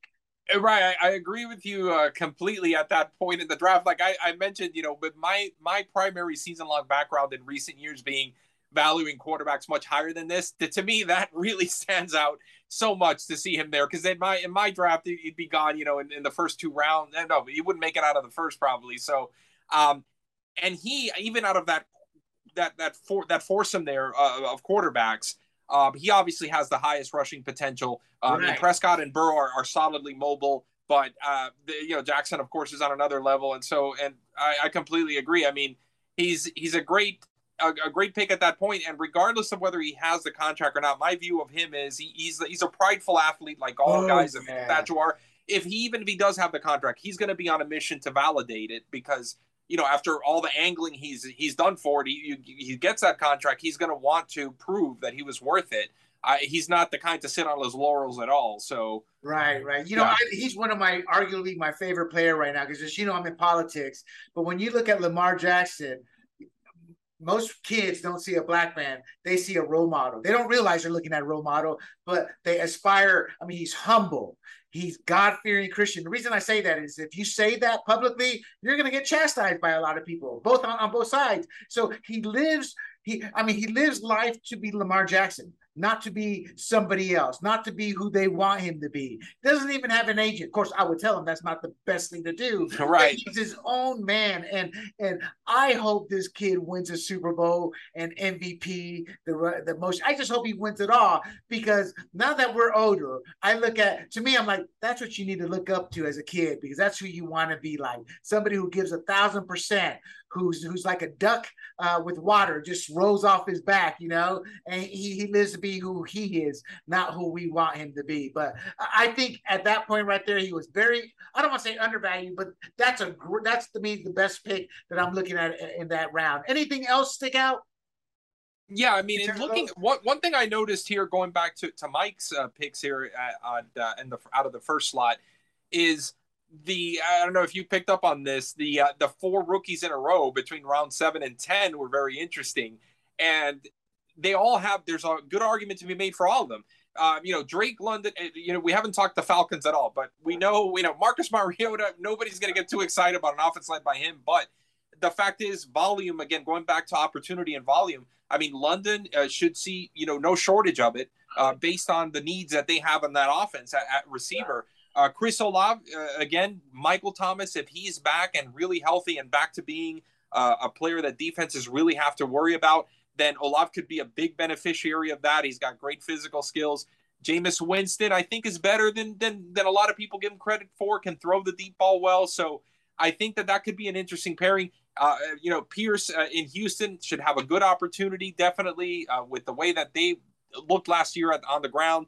They've got Marlon Mack there now, but who knows how effective Mack can be. He's unfortunately had a very serious Achilles injury. He was a promising player at one point. And Rachaad White, while, Fournette is the primary back going into the summer, latest reports are, last month at minicamp, he came in, very overweight.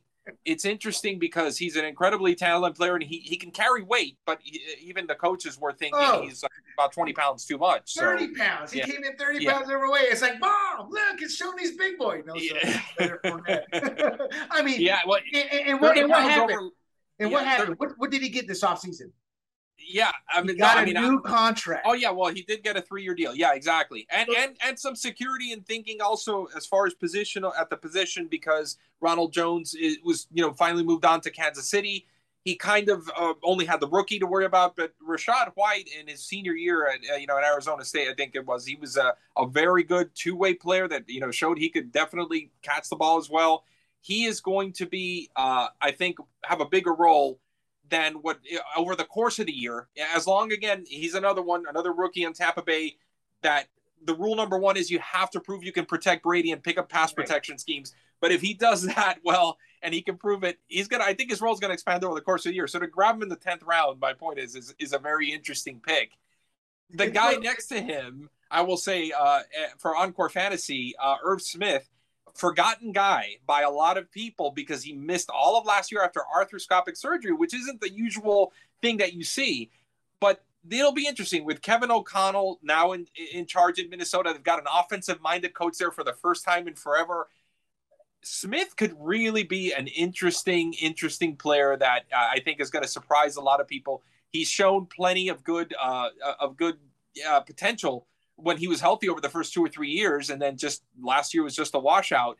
But all accounts is he's back to full health, and he's going to be interesting with the defenses worrying about, Jefferson, Cook, Thielen, and having all these things to be concerned with. Right. And, you and I both saw his dad play for the Saints. I was wondering that. I'm like, is that Irv's kid? That's Irv's son. Yeah, and but I think he's a lot more athletic. He's a lot more athletic than his dad. So. Yeah. Okay, so I agree with you. I think the Pierce pick is a very savvy pick, because my concern, and this is what I told people, I don't know about, again, once I sold the company, I went to more business oriented things, but there was a belief players who got paid, one of two things would happen. The drive would still be there because they won a championship, or they would get fat and happy. Looking at Fournette right now, 30 pounds overweight, or from his playing weight, after getting a contract, I can understand why the team is upset. You just signed your big contract. We put our faith in you, and you come in 30 pounds overweight, because people don't understand. You do not lose 30 pounds in 1 to 2 weeks. You lose 30 pounds in a couple of months at best. And even then, you're eating perfectly. Football practice and other games and all that will help lose the weight too. But you're kind of playing from behind, you know? Right. I kind of view that as a savvy pick. Now, moving over to the late rounds 13 through 16 to wrap it up. Before I get your opinion, I want to ask you a couple questions.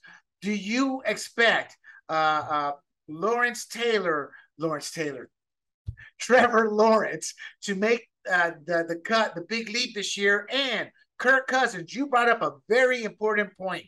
He has Kevin O'Connell. A report came out this past week that Mike Zimmer didn't even like Kirk Cousins. And Mike Zimmer's a defense-oriented head coach. And let me tell you, people, after 20 years covering the NFL heavily, if a defensive-minded head coach does not like certain players of the offense, there's a good chance that could afflict that offense in many ways that we don't see. Do you think Mike Zimmer may have held that offense back a bit? And do you think Kirk Cousins could have a resurgence with Kevin O'Connell? And do you think Trevor Lawrence makes the leap this year for the Jaguars?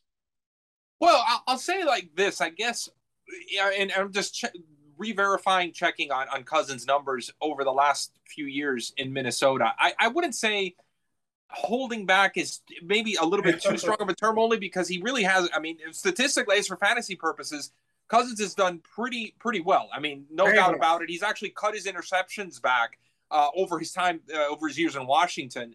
So but there's no question that perhaps just not having that priority, the guy at the top having maybe offense and that side of the ball as his main priority or just his main level of expertise, it may have hindered or may have put a cap on maybe on their potential. But again, Jefferson, has had some great statistical years under Zimmer, and so is Thielen. So but there's room for improvement.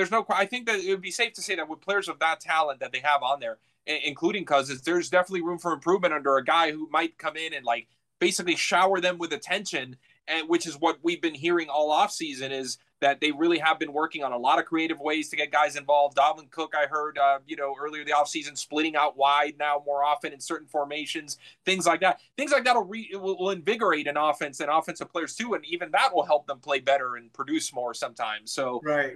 And hearing you talk, it made me realize my question wasn't probably best suited for this forum, because hearing you talk made me realize I have a belief of greatness.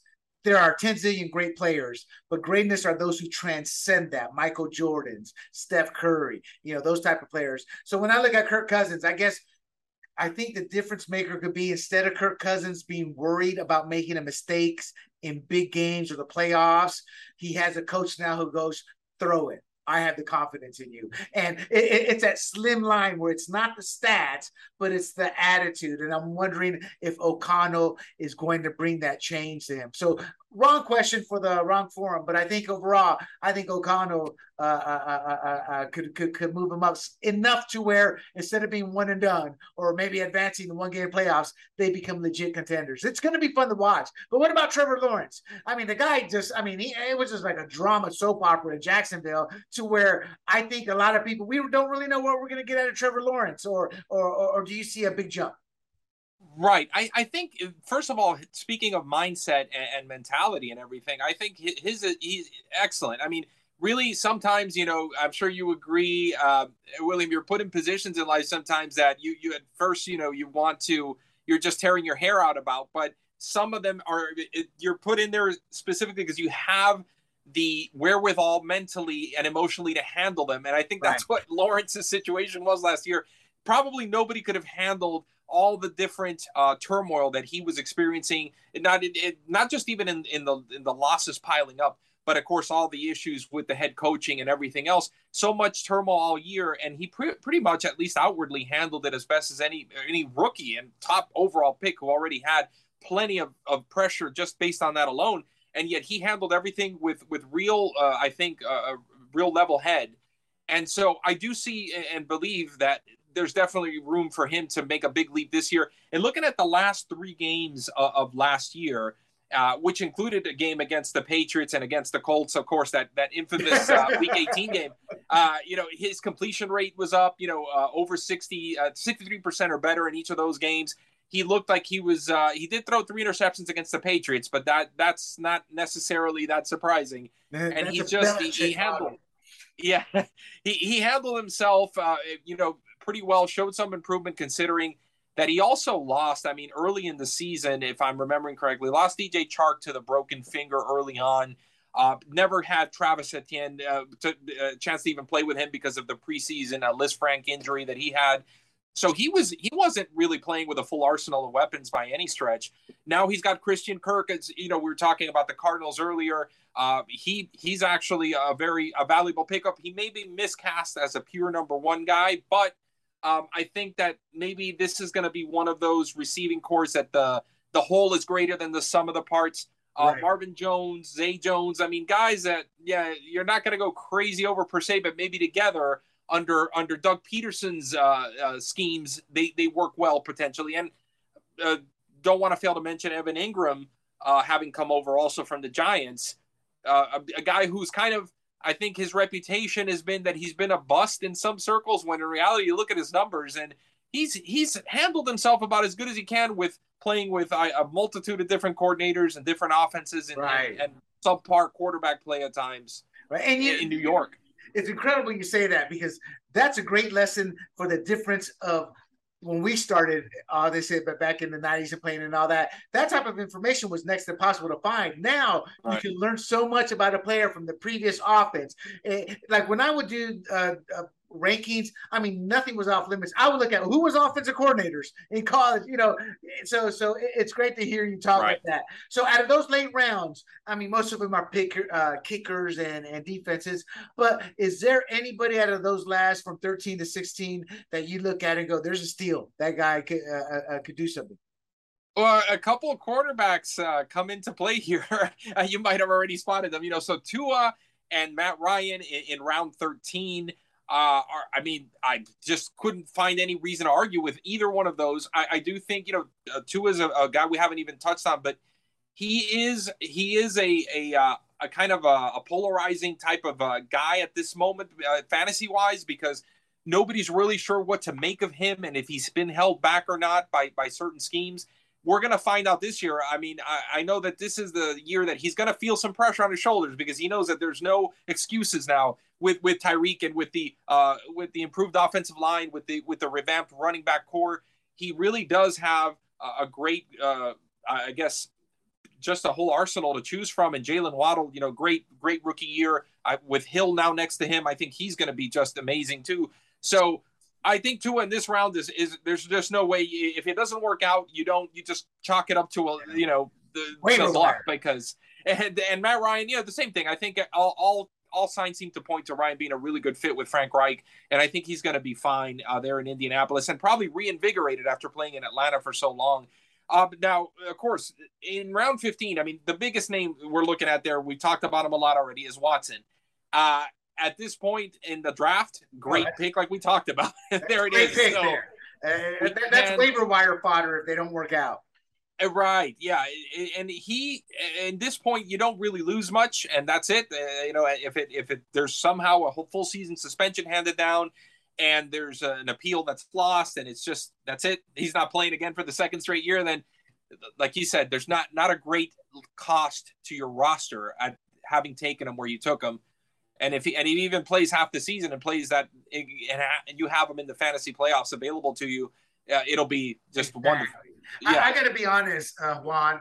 I'm going one round early, but I'm looking at round 12 and Kirk Cousins and what I just said about him, and that could ultimately, when you talk about the steal of the draft, people, their perceptions don't align with one another. Meaning, you may look at it differently, I may look at it differently, but in how I look at the steal of the draft, I'm like, there's a candidate, Kirk Cousins, who could legitimately improve his already outstanding fantasy numbers to put him in the top tier. I'm not saying he will, but I'm saying in round 12 to back up Kyler Murray, that's a great pick, because Kyler Murray, let's be honest, has injury history. He was a different quarterback without DeAndre Hopkins when he got hurt down the stretch.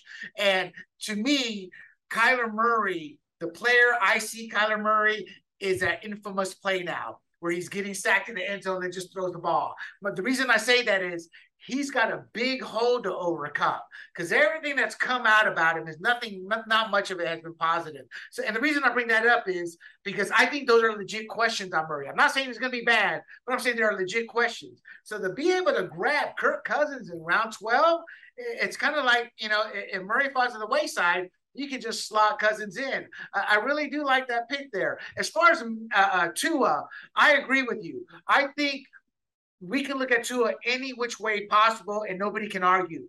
But the one thing that is not arguable is that everything has been given to Tua for this season. He's got a pro offensive style, X's and O's, superior intellect head coach in Mike McDaniels. He's got Tyreek Hill. He's got a team that's now behind him vocally, publicly. Brian Flores never liked Tua, didn't want Tua. And I'm not going to say he sabotaged Tua, but he did nothing to help his growth. And I think, again, we talked about David Carr earlier in terms of that was bad offensive line, et cetera, et cetera. But the same effects and mental issues Tua was going through with a coach that just didn't want him or have confidence in him. So I don't know what we're going to get out of Tua, but I think that's going to be some fun football to watch, at least trying to figure it out, So final couple questions here. Draft winner. What teams do you think can compete for a championship? And it's a lot to absorb, so I'm not going to hold you to it. But is there a team that you look at that I like this team the best? Yeah, I'm going again with Mike Clay at ESPN and his whole collective roster there. I really like. I mean, there were some other good late ones that we didn't talk about with him. Robbie Anderson and Josh Palmer, who could end up being players that actually surprised this year. And he has, it looks like, if I'm reading, he's got the two quarterbacks, right? So he's got Mahomes, at the top of the depth chart there. So if he holds up and he's healthy, I think even though he may not be as prolific as when he had Hill, there's going to be plenty of production from him as usual. And in looking, just trying to find another kind of potentially good challenger there for him. Just trying to see, I always tend to also look at the quarterback position as a really key key situation there. So yeah, I agree. Yeah. While you're thinking that, yeah, what's your take of the huddle with Corey Bonini and Ryan Bonini? Corey used to work for me, and Ryan was my partner at one time. So I'm just curious. I left the industry. They stuck around, which was in a little side story, Juan. Before we sold and all, we talked about our future, this or that. I'm like, look, this is my career. I'm a fantasy guy. I love this. I walked away, got into politics. They said, screw this. I want to go do something different. And they both end up making careers. You never know what life's going to bring you, What do you think of that? Right. No, I do. I like that. I was actually, when you mentioned them, I was actually in that column taking a look at it because that start that they had with Mixon and Mike Evans, I really liked. I'm not necessarily, Damian Harris is one of these timeshare situations that worry me. Allen Robinson worries me to an extent, even though he's going to a much improved, definitely a big improvement in his surroundings and his offensive environment. But whether he's going to be the same player that he was earlier in his career, I think is still kind of up for debate. I love the Burrow pick, though, as we talked about earlier. And, these guys, there's just a lot of question marks for me down near the bottom. Although I think the Njoku pick at the point that it came, in the 14th round, is one that could pay off nicely just because he does have talent. He's always had talent. It's just been a matter of, can the quarterback and him sync up? And it depends, again, if he's playing with Brissett or if is he playing with Watson. That's the big question. Right. But other than, I like the top half of their draft in particular. I did like most of those players. Devin Singletary, I think, is one that's taken at in the 6th round is a good pick. I was looking at actually my RotoWire colleague Nick Whalen as well. Good friend of Nick Whalen. He's got the running back position. I mean, if Swift is actually healthy and used in that bell cow role, I mean, everybody's believed that he's got all the talent in the world, and it's just a matter of an improved, maybe supporting cast around them, avoiding the injury bug. him and Chubb as a 1-2 punch on your roster is certainly a nice way to start. Williams Waddle is also I like as a receiver, and Dak Prescott at quarterback. And Michael Carter all the way down in the 8th round, I thought was an interesting, just based on his rookie season, I thought that was a very interesting pick because I think his role might grow this year. Albert O, down in the 11th round. We talked about him potentially being a breakout tight end because of Russell Wilson. So, and Donovan Peoples-Jones. I like a lot of his sleeper picks there because I think Peoples-Jones could, with Cooper potentially drawing some attention, I think Peoples-Jones could blossom. He showed some potential last year. Yeah, I got to be honest. I agree with you and all that. I kind of disagree slightly with my peers and with the Bonini brothers, only because I don't have a belief as much as you don't fool yourselves when your team is built on, well, if this happens, this guy's going to do this. If this happens, if half your team is built around that, statistically, it's not going to happen. So that always concerns me. I don't mind those questions with a deep receiver core or my final 2 running backs or things of that nature. But I wish them luck. I think it's funny. I know half of these companies, the other half are new companies. This is an industry that's really changing. But I recognize 80% of the names as people who I started out with. So it's good to see them actually still hanging in there and the old timers doing well. I was going to point out one more other thing that just came to my mind here in looking at full-time fantasy at the very last pick of the rounds.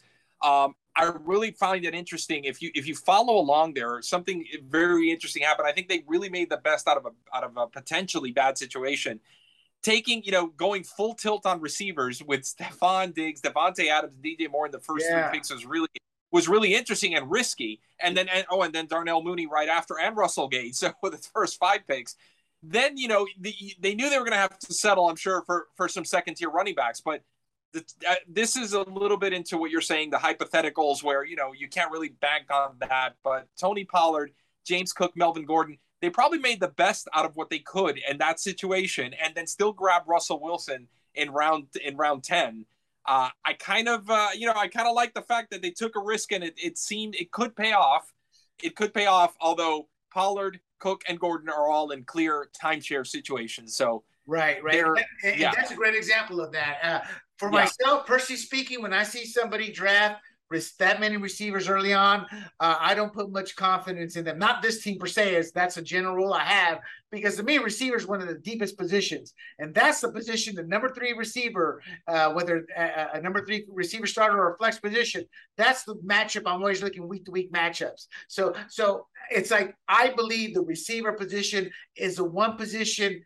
If you missed out on that top tier player, you can make it up on the back end with sleepers. But I don't think you can make up the back end of your running backs or potentially other positions by going so receiver heavy. But that's why we play the game.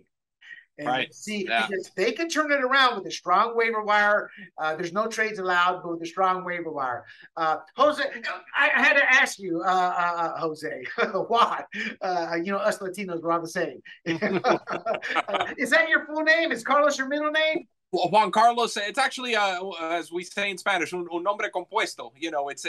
That is my actual name. Full name is Juan Carlos. So. But you didn't take the mother's maiden name? You didn't add that one in at the end? No. I've always gone, by my dad's last name. So in the industry, depending on how it goes, I'll go by Juan Blanco, Juan Carlos Blanco, both ways. So, yeah. I have 2 birth certificates, an American and a Panamanian one. And obviously, I go by the American one, being born a citizen. But my American one, or my Panamanian one's William del Pilar Dominguez. Right. And I never understood why until my mother explained to me, "Oh, that's your Panamanian. You actually have records on the Panamanian side also." I was like, right. But thank you for coming on, Juan. I'd love to have you on again every so often just to talk what's happening in the news. But I do know you are an extremely busy man, and you are a grinder. And for everybody, when I say somebody's a grinder, that's the ultimate compliment. So Juan, where can people go see your work? Sure. Well, let's see. We're going to run down the list here a bit. So RotoWire, you mentioned, so rotowire.com. I mean, I cover there, I guess you could say, is the widest breadth of the sports that I cover are all there, because there's some baseball on there from me, some usually an NFL season as well, some football coverage, CFL right now, which I'm doing, the USFL that just wrapped up, NBA when that's in season. So just finished doing some summer league this past week as well. So there's something year round from me on there on RotoWire. In addition to that, as far as on the sports betting side too, there thelines.com and now CFL dedicated site called 3downnation.com. You can find my CFL picks on there every week. There's NJ.com for in other words, NewJersey.com. We're doing some Yankees and Mets picks there Monday through Friday on the baseball side. So, and there'll be probably some NFL work on there too in the fall. So those are some of the main sites, but also on rotoballer.com, doing a weekly DFS baseball article on Wednesdays. And thegameday.com is the final one that I'll include now, which is another one where I kind of spread out to different sports as well. I did a USFL picks column there this year, and probably be doing some NFL betting picks as well again this fall. So that's kind of the whole list. On Twitter, it's at JCBlanco22. So that's kind of where I tweet out all the links to all the articles. And we'll put that at the bottom. We have room for one spot, and that's what I was thinking of putting, because that lists all where you can find and discover your writing. As the no boss, I will tell you, you should set up a web page that lists all this stuff. Yeah, it's a good idea. That's true. That's definitely true. And, I was going to say, well, thank you very much. I definitely would love to come back, especially as the season unfolds. We always know there's a bunch of surprises and left turns in fantasy that, always bear discussing and going over. And so we would, definitely I think it would be a great idea to potentially touch base every so often. I love it. I was going to say, it's been great in particular to be able to kind of a unique experience for us to get together and do this, just again, because you were one of my first points of contact in this industry. Literally, I still have the emails, as I mentioned to you, from 2003 to prove it in my Yahoo inbox. So wow. That makes me feel good. I really appreciate everything you've done for the industry, and it's just been great conversation tonight. Definitely. Well, thank you for coming on, and for everybody else. You have been listening to Points on the Board. You can go to our website, sportsgrumblings.com. My political podcast, Fired Up, is on there. My partner, John Georgopoulos, another industry pioneer, has Big Questions with Big John. And we're going to be putting more podcasts up as well. And in the next week, we're going to be putting out our wanted ad, because we are going to be looking for podcasters, writers, etc. So I look forward to hearing from all of you and Mr. Juan Carlos Blanco. I'm going to add in Smith at the end. Juan Carlos Blanco Smith. But thank you for being on, and we look forward to you coming back. And everybody else, you all have a wonderful night. Good night. Thank you, William.